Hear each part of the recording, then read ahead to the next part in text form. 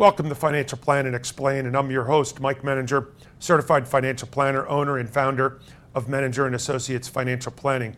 I have an interesting guest here with me today by the name of Steve Keller. Steve Keller basically started his own business, and I don't know if he bumped into, encountered, or whatever, a very unique use of trusts. And we deal with trusts as it pertains to estate planning, but his use of trusts is rather interesting. So with no further ado, I'd like to introduce Steve Keller, founder of Steve Keller Consulting. Welcome, Steve. Thank you for joining us today. Thanks for having me. I appreciate it. Excited to be here. Good. So tell me, in the beginning, there was Steve Keller. Tell me about yourself, Steve, please.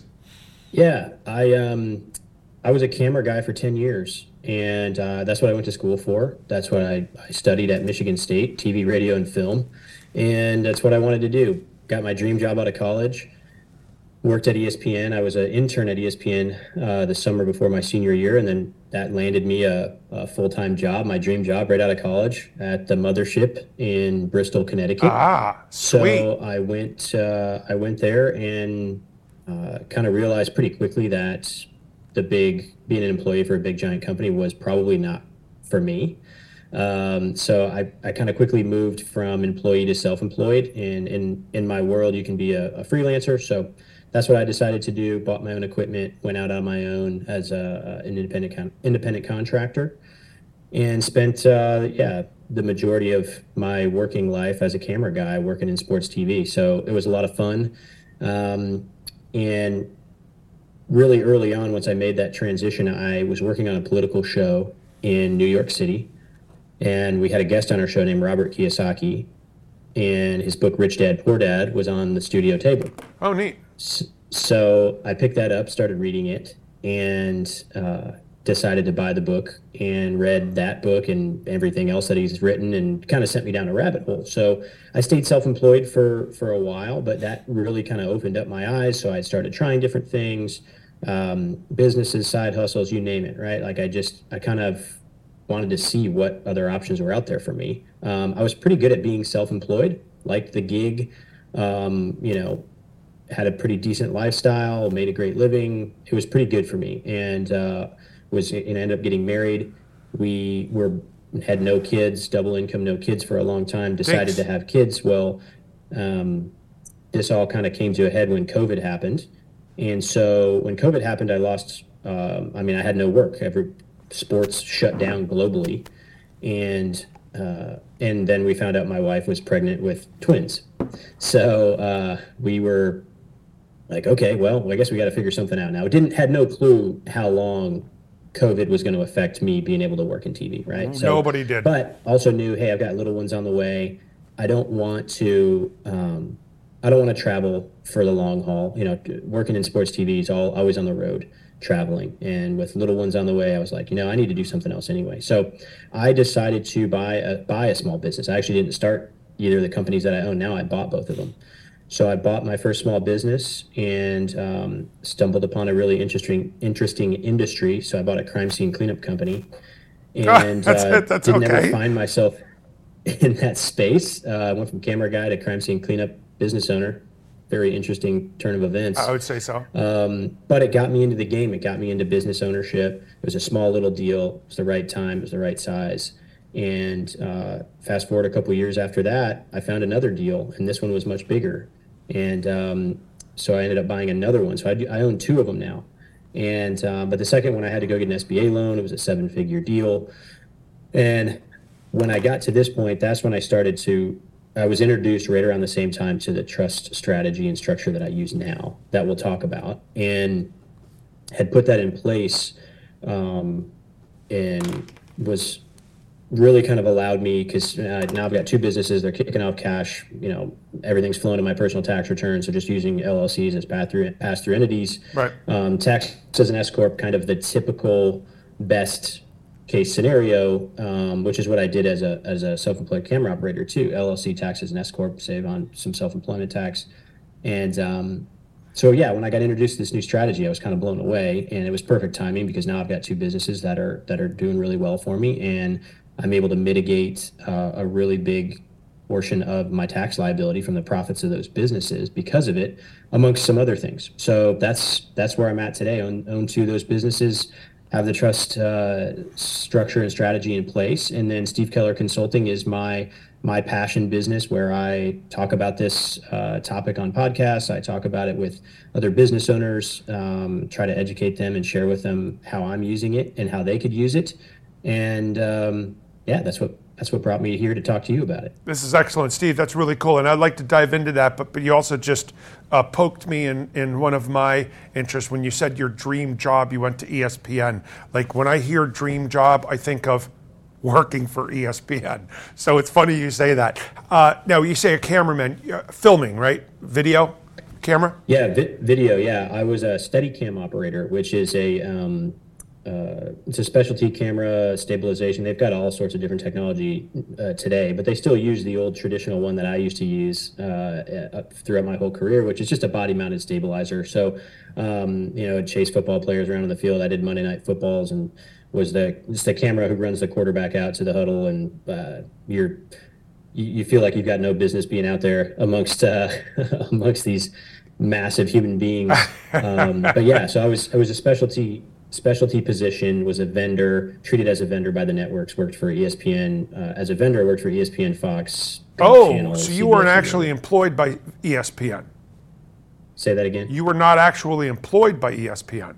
I wasn't. My dream job, I was a staffer. Right. Okay. I worked in-house with their equipment. When I quit to become self-employed, I bought my own equipment. Then I was not employed by ESPN. Then I was a vendor to ESPN. Oh, okay. And the other networks. Who hired me along the way. So, what sports did you cover? I did a lot of college football. I did a college football show called SEC Nation from the very first season, and I did 8 seasons of that. That is a pregame show on Saturday mornings during college football season, very similar to College Game Day, right? Just for the Southeastern Conference. So wait a minute. Michigan State is part of the Big Ten. Mm-hmm. How did you end up in the SEC? Yeah, better weather. All right, give me that all day long. And I live in more. Fort Worth now, so travel-wise, much easier for me to get around. I had a buddy who lives in Alabama, born and raised in Alabama, SEC guy, and he ended up working on the Big Ten version of the show that I worked on. He was like, "Wait a minute," and I was like, "Bro, I'm not trading you for that." Like, yeah, right, exactly. You can go to Madison, Wisconsin in December, man. That's on you. Been there, done that, and it wasn't exactly. We got bombed with snow in January. So, anyway, I just went off the rail a little bit. So, again, you go back, you start your own business as a cameraman. You were doing it, I guess, in New York. Then you moved down south, and then, are you still doing that? Today? Yeah.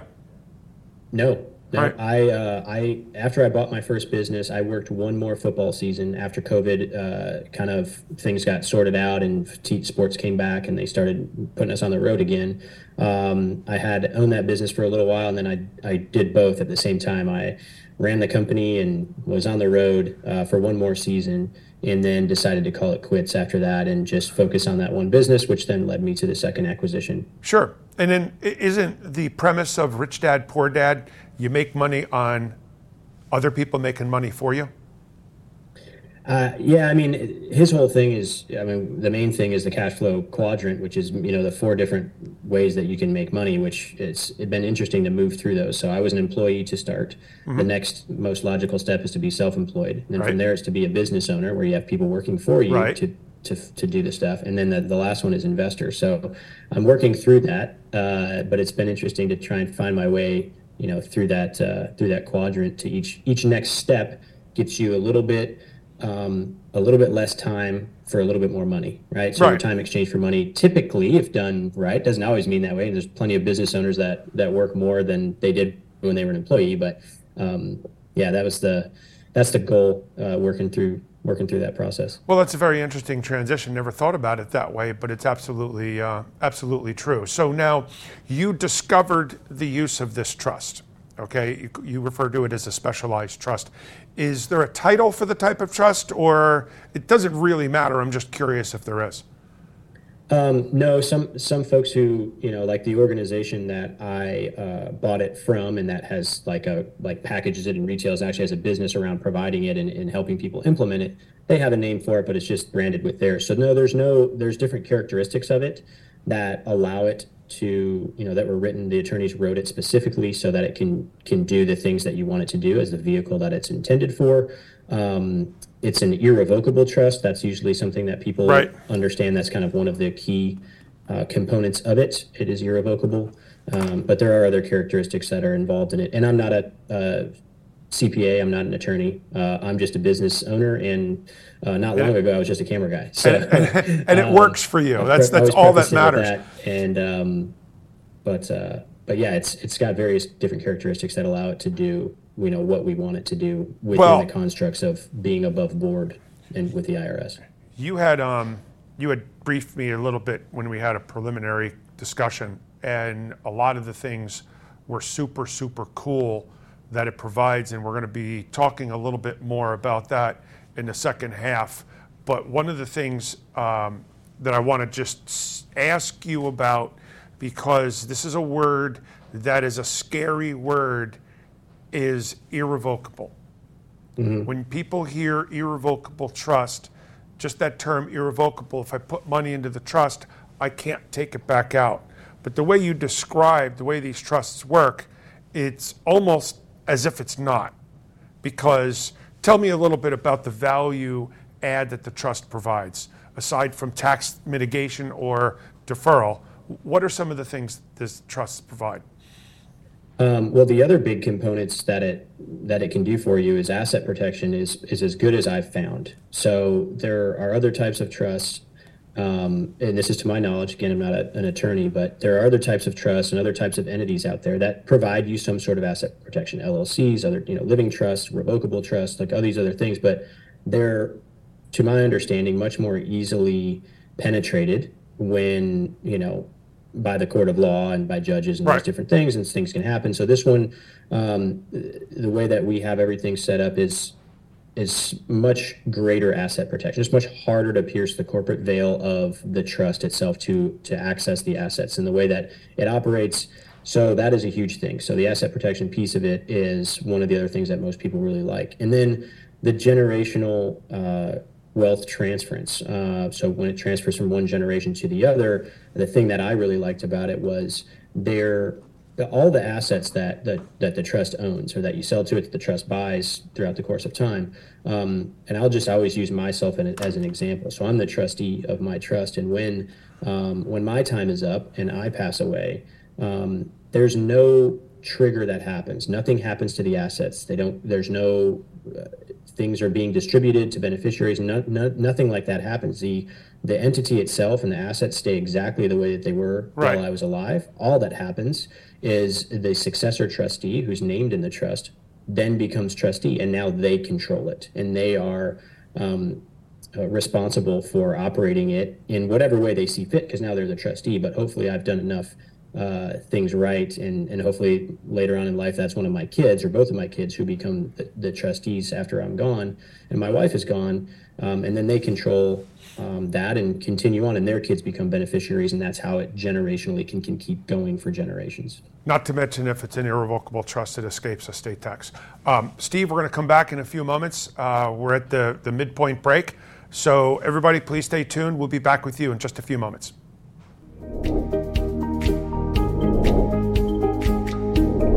Do you keep up regularly with your investments? Where exactly are your hard-earned dollars going? Are you financially prepared for an emergency? I'm Mike Menninger, founder of Menninger & Associates Financial Planning. We believe that education and knowledge are powerful, and we want our clients to understand why we are making the recommendations that we make. It's your money, and you deserve to know where it's going, because it's not how much you make, it's how much you keep. So call us today to discuss.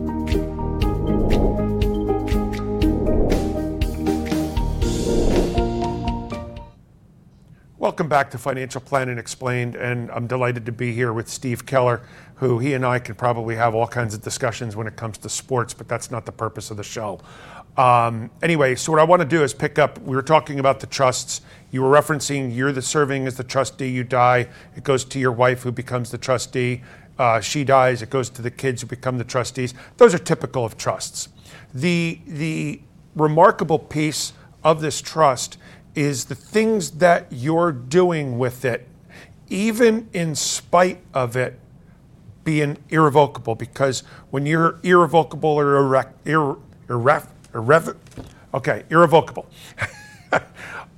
you just immediately think, okay, hands are tied. So, Steve, tell me how you're using it. Yeah, so the strategy that we have is very simple in theory. I've got to get income into the trust so that I can pay for expenses that the trust has. So step one is to get income in there. Well, it's got to be passive income because that allows me to defer the taxes on it if there is surplus left over after the expenses for there to be a potential taxable portion. And so in order for me to get income in there as a business owner, what I've done is my trust is a 90% member of both of my LLCs. So I own two businesses, they're multi-member LLCs, and I only personally own 10% of each one of those in my trust as a member, and my trust is a 90% member. And then, so the trust gets a K1 at the end of the year and gets distributions throughout the year. So 90% of the profits of both of my businesses will get distributed to the trust bank account. Right. And it's passive income to the trust. It's not an active member in either business. It's essentially an investor for all intents and purposes. And so that's how income gets into the trust. And that's how only 10% of the profits flow to me personally for my personal tax return. So then once the money gets into the trust, now we've got to find ways to use it, right? Because you're like, well, now the money's in there. What can we do with it? Well, it can pay for trust expenses, number one. And trust expenses include various things. Number one, it's able to pay for healthcare and education expenses for its beneficiaries. Right. So I have a wife and two kids, and I have twins, and so it can pay for their Montessori that they go to. It can pay for their college education. Obviously, any out-of-pocket costs, healthcare costs that happen, even though we have insurance. Obviously, you still have out-of-pocket costs, deductibles. Those things can all be paid for. So those expenses that were previously personal expenses now become trust expenses. And so the goal is, how many personal expenses can I create that can now be considered trust expenses? Well, the easiest way to do that, aside from the ones that I just mentioned and other things related to beneficiary costs that are allowed to be paid for, is any asset that the trust owns, it has to pay for. So I have sold basically all of my personal assets to the trust. So that does two things. Number one, it takes all of these personal expenses that used to be tied up in my house and my vehicles and other assets that I own. Now those are owned by the trust. I don't personally own them, so the trust has to pay for them. So for example, my house, the trust's house now, the mortgage, taxes, insurance, any bills, cable bill, electric bill, water bill, furnitures, fixtures, lawn guy, pool guy, right? You name it, you start to kind of understand all of these big expenses that are associated with what used to be your personal home are now able to be paid for by the trust with these tax deferred dollars that I've sent into the trust because it's a member of both of my LLCs. Same thing goes for vehicles, any other types of assets you have, boats, RVs, you name it, right? The trust can own any asset that it wants. It can buy any asset that it wants, right, and then has to pay and maintain those assets. And then those assets are for beneficiary use, right? That's the whole purpose of the trust, right? The beneficiaries get to use those. This is so cool, man. I'm telling you, this is just freaking ultimately cool, because what you're referencing is the acronym used sort of in the legal industry or the estate industry or whatever, is HEMS. Have you ever heard that acronym? HEMS, Health, Education, Maintenance, and Support. So basically what the irrevocable trust is doing is it's paying for the health care, it's paying for education if you want it, maintenance and support. Maintenance and support can be, as you indicated, paying for the house, paying for the expenses of the house, et cetera, the vehicles and everything else like that. This is amazingly cool. So the tax deferral piece, I have a question on, because I'm curious if you know the answer to it. Let's say, for instance, the LLC has $100,000 worth of income. But then So in other words, now the trust receives $100,000 worth of passive income. If it only spends 80 on the healthcare, the education, the mortgage, the pool boy, and all that fun stuff, okay? If it only spends 80, does that now mean that the trust is subject to tax on 20, or you're not really sure? That is the piece that's left over that you can defer. It is. Okay. Yes. So Okay. if you had $100,000 and then you had of income that went into the trust, and then you had $100,000 of expenses, well, then your tax return, the trust tax return, is already zeroed out, right? Because there would be nothing left. But now in your example, there's $20,000 left over. That is the deferral part. So that you can do a number of things with that. You could distribute it to beneficiaries if you wanted to, but then they're gonna get taxed on it, right? It's gonna go to their personal tax return. Or you can tell the IRS, hey, I'm going to defer the income tax on this. I'm going to allocate the remaining funds to the corpus of the trust, which is a fancy term to just tell the IRS, hey, I'm not going to distribute these monies to any beneficiaries. Right. So don't tax me on it. You can tax me on it later whenever I decide to distribute it or do whatever I'm going to do with it. So you can take that money into the following year and do whatever you want with it. You could distribute it if you wanted to, but anytime you distribute money to a beneficiary, there's obviously going to be a taxable event. Correct. So to avoid that, we keep it in-house and we buy other assets. We invest it in different types of growth funds. You can buy cryptocurrency, whatever you're into, right? And it's a discretionary trust. So it's at the discretion of the trustee to decide what to do with that moving forward. So that is one piece. That's the deferral piece, right? You're able to, and it's a smaller amount, right? So you're sending all this pre-tax dollars profit from the businesses in there, and then being able to spend it on these expenses first, and then whatever's left over, you get to decide, do I defer it, do I distribute it, what do I do with it? So that's the deferral aspect of it. Dude, I'm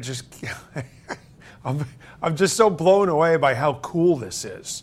So whenever I hear the word deferral, I know that it's waiting for me. I'm deferring it until later. At what point in time does it get taxed? I think you're referencing only when it's distributed. But so let's say, let's just use the example and let's magnify it by 10 times. You got $1 million going into the trust every year as income. And you're only spending $600,000. So the trust is accumulating $400,000 a year, and that $400,000 is tax deferred. Are you saying the only time it is ever taxed is when it's distributed to a beneficiary? To my knowledge, yes, as long as you declare the deferral on the tax return at the end of the year. You tell the IRS, hey, I'm going to defer it again. I'm going to defer it again. You can do it in perpetuity, so you can keep it in-house. In that trust, in that tax deferred environment, you can keep it in there without having to be subject to the taxes. You can tell that you tell the IRS every year, hey, I'm going to keep it. I'm going to keep, and the trust is going to buy more assets. The trust is going to invest in funds, whatever it's going to do. But yes, to my knowledge, and that's what I've been told over and over again during my due diligence of all this, is yes, every single year you can defer the remainder. And yeah, you're right. There's a lot of people that use this strategy that have millions of dollars, tens of millions of dollars, and hundreds of millions of dollars that are doing this, right? And they're deferring much greater than $20,000 a year or $100,000 a year in whatever's left over. But yeah, the answer to your question is yes. Well, I mean, practicality of the matter is you're not going to go through these efforts for something that's generating, $5,000 or $10,000 a year in income. I mean, I don't think it even makes sense to do anything less than six figures because, you got to spend the costs for creating it. Okay, and then anytime you have an irrevocable trust, you obviously have to do a tax return for it every year. So another question for you, using an LLC where the trust is a 90% owner of the LLC, can it also be the 90% owner or whatever that number might be? I mean, you're using 90, it could be any percentage. Yeah, some people do 95.5, some people do 98.2. I think if you're actively involved in the business that the trust is a member of, it is suggested by the attorneys and the CPAs to have some retain personal ownership as well as a member. Now, if the trust is investing the money in the trust to, let's say, a real estate syndication, and it's going to be a 5% limited partner in one of those, it can own 100% of that. Like you don't have to personally own any of that. But can it be an S corp? No. Oh, it has to be an LLC. Yeah, so like most people have the LLC's taxed as an S corp, you have to get rid of the election because there's rules around trusts being members and owners of S corps. That is one caveat. Okay. But I mean, the upside is obviously it's usually not a sticking point for anybody. Now there are other ways around that as well. There are some other creative ways that you can say, hey, well, you're going to leave your LLC tax as an S corp entity in that way, and then you can have another LLC that the trust is a member of that has a management agreement with that other LLC, and they get paid management fees. So there's ways if you wanted to keep that entity structure the same. There's just not nearly as many benefits because you wouldn't be able to mitigate as high of an amount to my understanding of how the different strategies can work. All right, so Steve, I don't know how many times I'm going to tell you all in one breath and one. This is so cool. We are out of time, but you know what though? What I'd like you to do is kind of just, how can people find out more about this? You're kind of a spokesman, if you will, of the firm that does it on top of what you do. How do people get a hold of you? Yeah, the easiest way is my website, stevekellerconsulting.com. There's information there. There's ways to book a schedule or schedule a call with me. My phone number is on there if you want to text me to find a time to chat. And that's usually the easiest way. I don't charge anything to consult with people.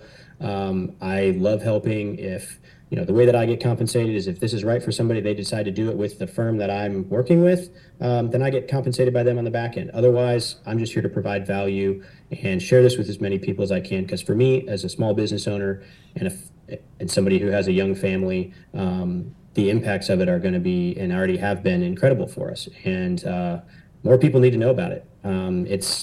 It's an unbelievable tool and mechanism when used correctly. I see that already. Steve, thank you very much for joining me today. Thank you for the viewers to watch this. Wow, this was so cool.